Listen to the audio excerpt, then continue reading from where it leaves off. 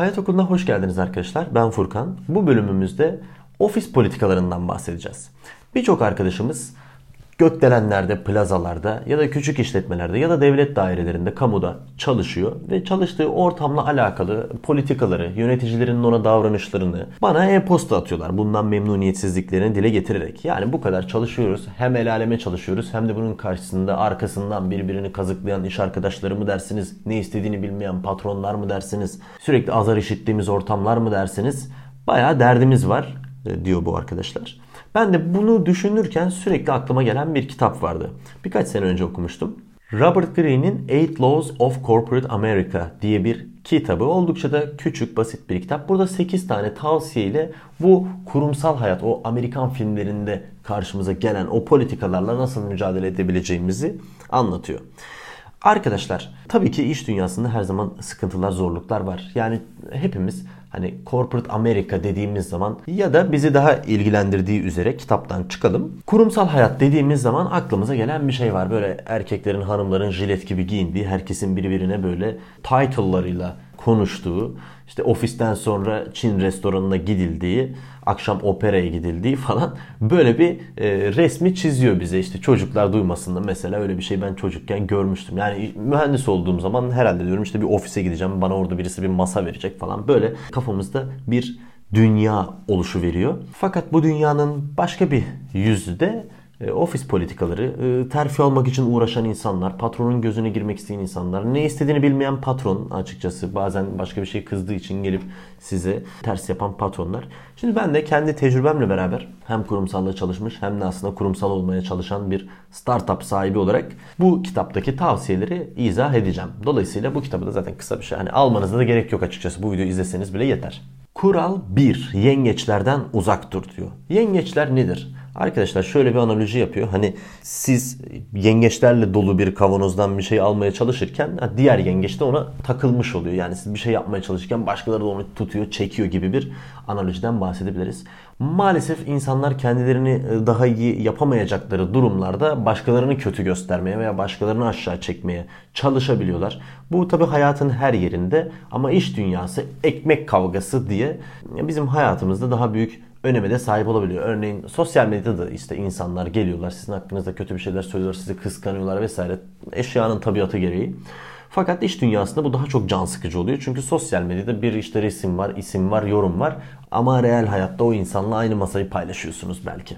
Bizim için önemli olan şey gözümüzü dört açmak ve çevremizdeki böyle iki yüzlü ya da yılansı, başka bir analojiden daha bahsediyordu kitapta, çimleri biraz kısa kesin ki, yani biraz kafanızı açın, gözünüzü, başınızı kaldırın ki yılanları görebilirsiniz diyordu. Yani birazcık uyanık olup çevrenizdeki bu tip insanları keşfetmek önemlidir. Bu tip insanlar genelde yöneticileriniz de olabilir. Yani ilerleyen bölümlerde zaten bununla alakalı da bir şeyler söylüyor Robert Greene.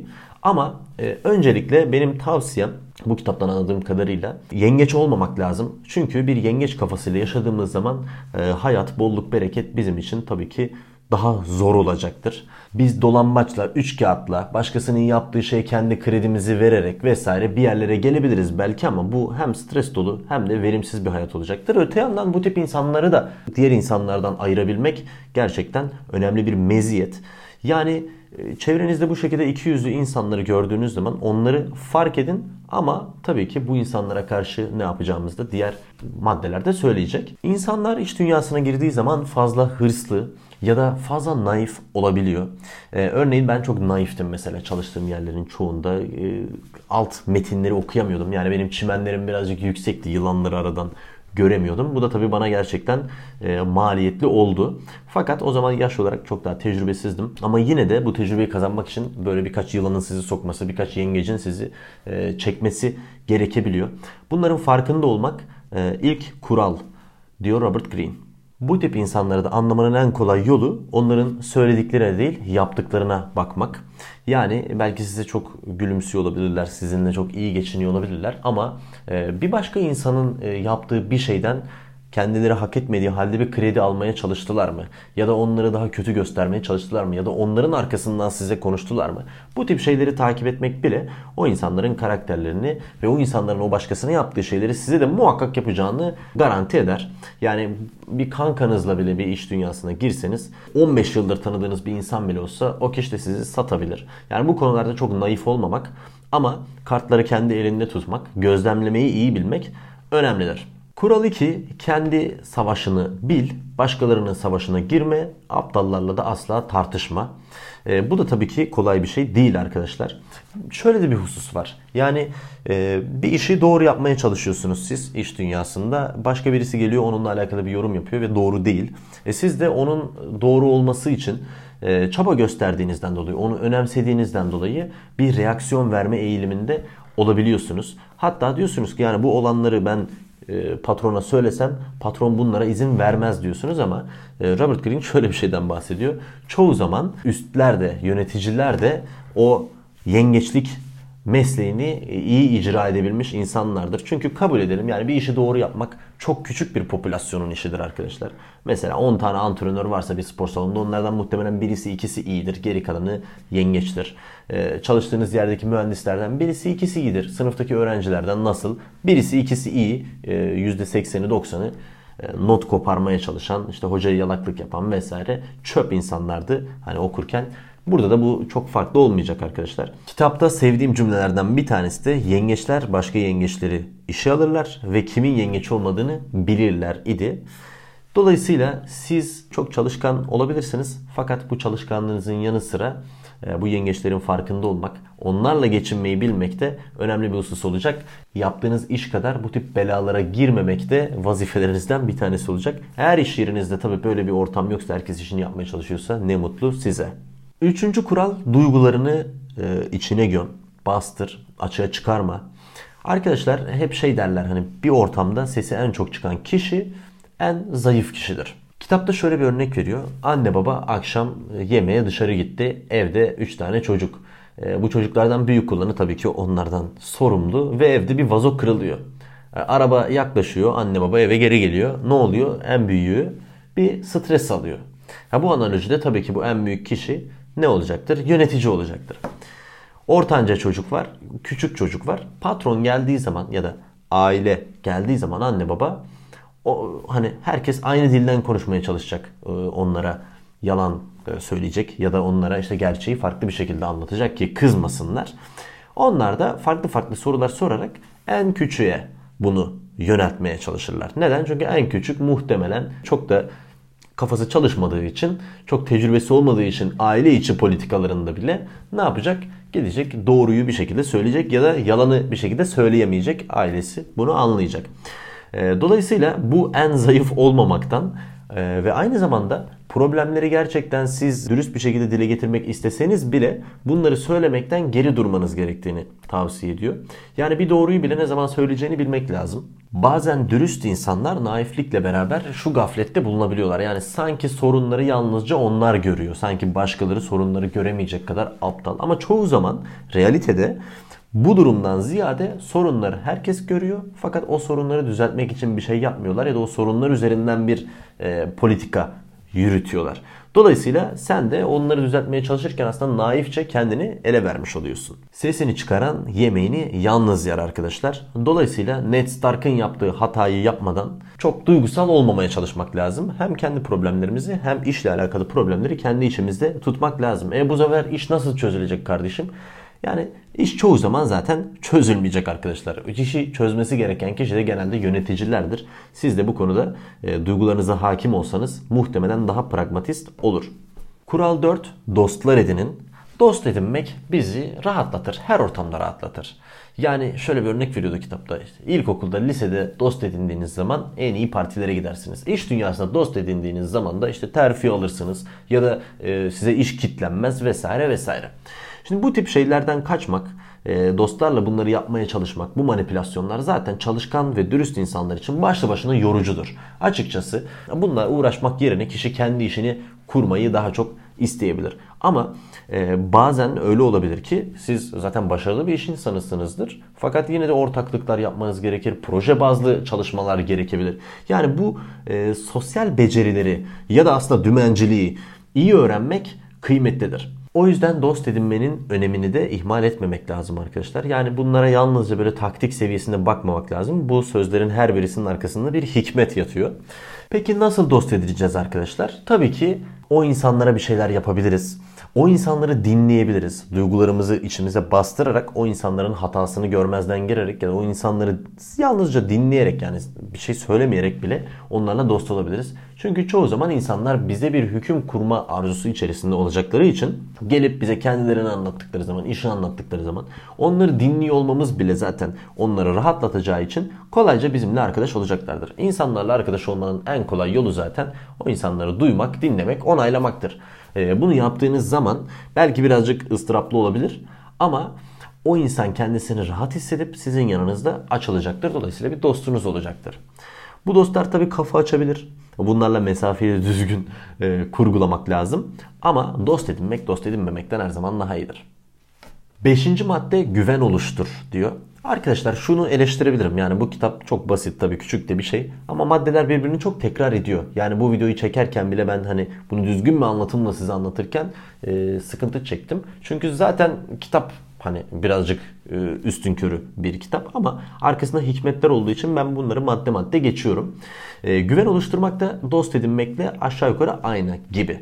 Fakat güven oluştururken bir yerde onların hatalarını da görmezden gelmemiz gerekecek. Yani o insanlar kendilerini dostluğun da ötesinde bizim yanımızda rahat hissetmeleri lazım. Adeta bir suç ortağı gibi olmaları lazım. O vazoyu kıran çocuğun yanında onunla beraber yalan söyleyen kişi gibi olmamız lazım. Burada Alice Harikalar Diyarı'ndaki çiçekleri boyama kısmını örnek veriyor. Bazen herkes o çiçeğin ne olduğunu aslında biliyor. Fakat onları boyamak, onları iyi göstermeye çalışmak her zaman işimize yarayacaktır. Biz işe başlarken karşılaştığımız problemler muhtemelen biz ayrılırken de orada olacak. Çünkü çoğu problem iş dünyasında ya hızlı şekilde çözülür ya da kronik problemlerdir. Çözülmez ya da sizin çözmeniz beklenmez. Bunları çözmek için gayret göstermeniz, bunları bitirmeniz faydalı da olabilir stratejik olarak. Ama çoğu zaman bunun için kendinizi yıpratmanız, başka insanların güvenini kaybetmenize ve o insanların size kıskanç bir şekilde yaklaşmasına sebep olacaktır. Dolayısıyla siz patronu boyamaya devam. 6. kural: hayatını kendine sakla, çok fazla bilgi paylaşma. Şimdi bu kısım gerçekten önemli bir tavsiye arkadaşlar. Bazen çenemizi çok tutamadığımız için hayatımıza dair her şeyi anlatıyoruz. Hani sosyal medyada bile bununla alakalı paylaşımlar yapılıyor. Hani problemlerini anlatma. İnsanların %80'i zaten umursamıyorlar. %20'si de sen o problemlere sahip olduğun için mutlular. İş dünyasında da bazen böyle olabiliyor. Ya da örneğin bizim bir sağlık problemimiz oluyor. Bunu anlatıyoruz ama karşımızdaki insan ulan bu giderse bana iş kitlenir mi? Bu şimdi hastaneye gidecek, rapor alacak. Bana mı kalacak işler? Ya da patrona gidip bunları anlattığınız zaman patron sizin hakkınızda işte kötü düşünecek. Diyecek ki bu adam sakat mı? Yarın bir gün benim işimi aksatır mı? Gibi gibi. Yani bu tip problemleri, ailenizde yaşadığınız problemleri, evde yaşadığınız problemleri çok fazla iş yerine taşımamak çok önemli bir meziyet arkadaşlar. Yani kendi hayatınızı kendinize saklamanız lazım. İnsanlara kısa, tatlı yanıtlar vermek lazım. Yani bu hayatın her alanında geçerli açıkçası. Kimle konuşursanız konuşun. En yakın dostlarınızla belki bir miktar dertlerinizi saklarsınız. Ama o dostlarınız bile çok fazla dertlenirseniz sizden uzaklaşmaya başlayacaklardır. Bu tavsiyelerin tamamı aslında biz oturup kendi işimize odaklandığımızda, çok fazla da gerisini umursamadığımızda kolaylıkla uygulanabilir. Ama biz böyle sosyal kelebek olursak, hayallerimiz varsa, işimizden çok goy goyla falan uğraşıyorsak bu problemlerle en çok biz uğraşırız. Dolayısıyla biz işimize, sanatımıza, becerimize, kendimizi yetiştirmeye, bulunduğumuz firmaya katmaya ama oradakiler kıymetini bilmeyecekse çok fazla da gerisiyle uğraşmamaya gayret edersek muhtemelen riskleri minimize etmiş oluruz. Yani bu şekilde özetleyebilirim bunu. Biz kendimizi geliştirmeye bakalım, işimizi yapmaya bakalım. Derdimizi, tasamızı da asla kimseyle paylaşmayalım. Kural 7. En sert rüzgarda bile sen işine gülümsemeye devam edeceksin. Bu da önemli bir husus. Burada şöyle bir örnekten bahsediyordu. Mutfağın sıcağından şikayet ediyorsan git kardeşim. Yani burada senin işin değil. Mutfak dediğin yer sıcak olur. İş dünyası da maalesef streslidir arkadaşlar. İş dünyası serttir. Eğer iş dünyasında, iş yerinde, iş saatinde her şey böyle goy goy şamata, herkes birbirine gülümsüyor, kibar oluyor falan filan. Bunlara ayıracak vakit varsa yani işi böyle harala gürele yapmaktan, ya orada doğru düzgün bir iş yoktur. Hakikaten. O zaman senin orada ne işin var yani? Çünkü sen Hayat Okulu izleyicisi olarak senin seviyen çok daha yüksek olması lazım. Sen kendine biraz ekstra katman lazım. O yüzden orada nasıl bir dert olursa olsun sen ona sert bir şekilde mücadele edip çok da kafana takmaman lazım. İkincisi, eğer sen iş saatinde, iş dünyasında bunu yapmıyorsan başka bir yerde bunu yapman lazım. Ya eve gidince iş yapman lazım. Belki orada geliştirmediğin yeteneklerini hayatının ilerleyen kısımlarında başına bir iş açmasın diye başka bir yerde geliştirmen lazım. Dolayısıyla iş dünyası zaten sert. İnsanların bazen birbirine bağırdıkları, kırıcı oldukları, efendime söyleyeyim rakiplerin birbirine böyle kafa kafaya tokuştuğu sert bir ortam. Bunlara karşı biraz gülümsemeyi bilmemiz lazım arkadaşlar. Bazen patron size bağırır, bazen siz ona bağırırsınız ama orada önemli olan o işin yapılmasıdır. Tabii ki bu duygusallık noktasında biz politik doğru tarafta olmamız lazım. Ama iş dünyası zor. İşin diğer tarafı, iş ile alakalı kötü bir şey gidiyorsa bir eleman olarak senin zaten çok strese girmemen lazım. Sen zaten orada sana verilen parayla beraber mesai saatlerin boyunca kafa yormakla meşgulsün ilgilendiğin alanda. Bu ilgilendiğin alanda çok hızlı olman, çok stratejik olman, çok iyi olman tabii ki faydalı. Bunları hızlı bir şekilde yaparsın. Öyle çok hızlı yaptığını da göstermezsin. Hem millet kıskanır hem yeni iş kitlerler. Ama nerede değerli olacağını, nerede olmayacağını gösterirsin. Mesai biter, senin kafan rahatlar. Başkasının dertlerini dert edinmemek de lazım. Yani ben bunu çevremdeki insanlara da söylüyorum. Kendi elemanlarıma bile açıkçası söylüyorum. Şirketin ne kadar kar edip etmediği, zararda mı, patronun nasıl bir derdi var, bunlardan size ne? Siz kendi işinizi layıkıyla yapmaya çalışacaksınız. Sonra da eyvallah diyeceksiniz. Ve bazen de ne kadar zor olursa olsun şartlar, siz kendi işinizi gülümseyerek, o rüzgara karşı böyle sırıtarak devam edeceksiniz. Ve son kuralımız, akıntıya karşı yüzmeyeceksin. Yani tutup da duygusal bir şekilde birilerini şikayet edip, problemleri dile getirip, diğer insanların huzurunu kaçıran bir eleman asla olmamak lazım. Birçok işletmede zaten kültür bellidir arkadaşlar. Siz tabii mümkün mertebe doğru bir kültürü hak ediyorsunuz. Daha fazla çalışarak, dürüst olmaya çalışarak, o yengeçlerden olmayarak. Ama bulunduğunuz işletmedeki kültür sakatsa bunu düzeltmeye falan çok uğraşmayın. Dediğim gibi bizim vazifemiz kendimize ait olan sorumluluğu yapmak, çenemizi kapatmak, politikayı izlemek ama onun içerisine karışmamak, kimseyi de rahatsız etmemek.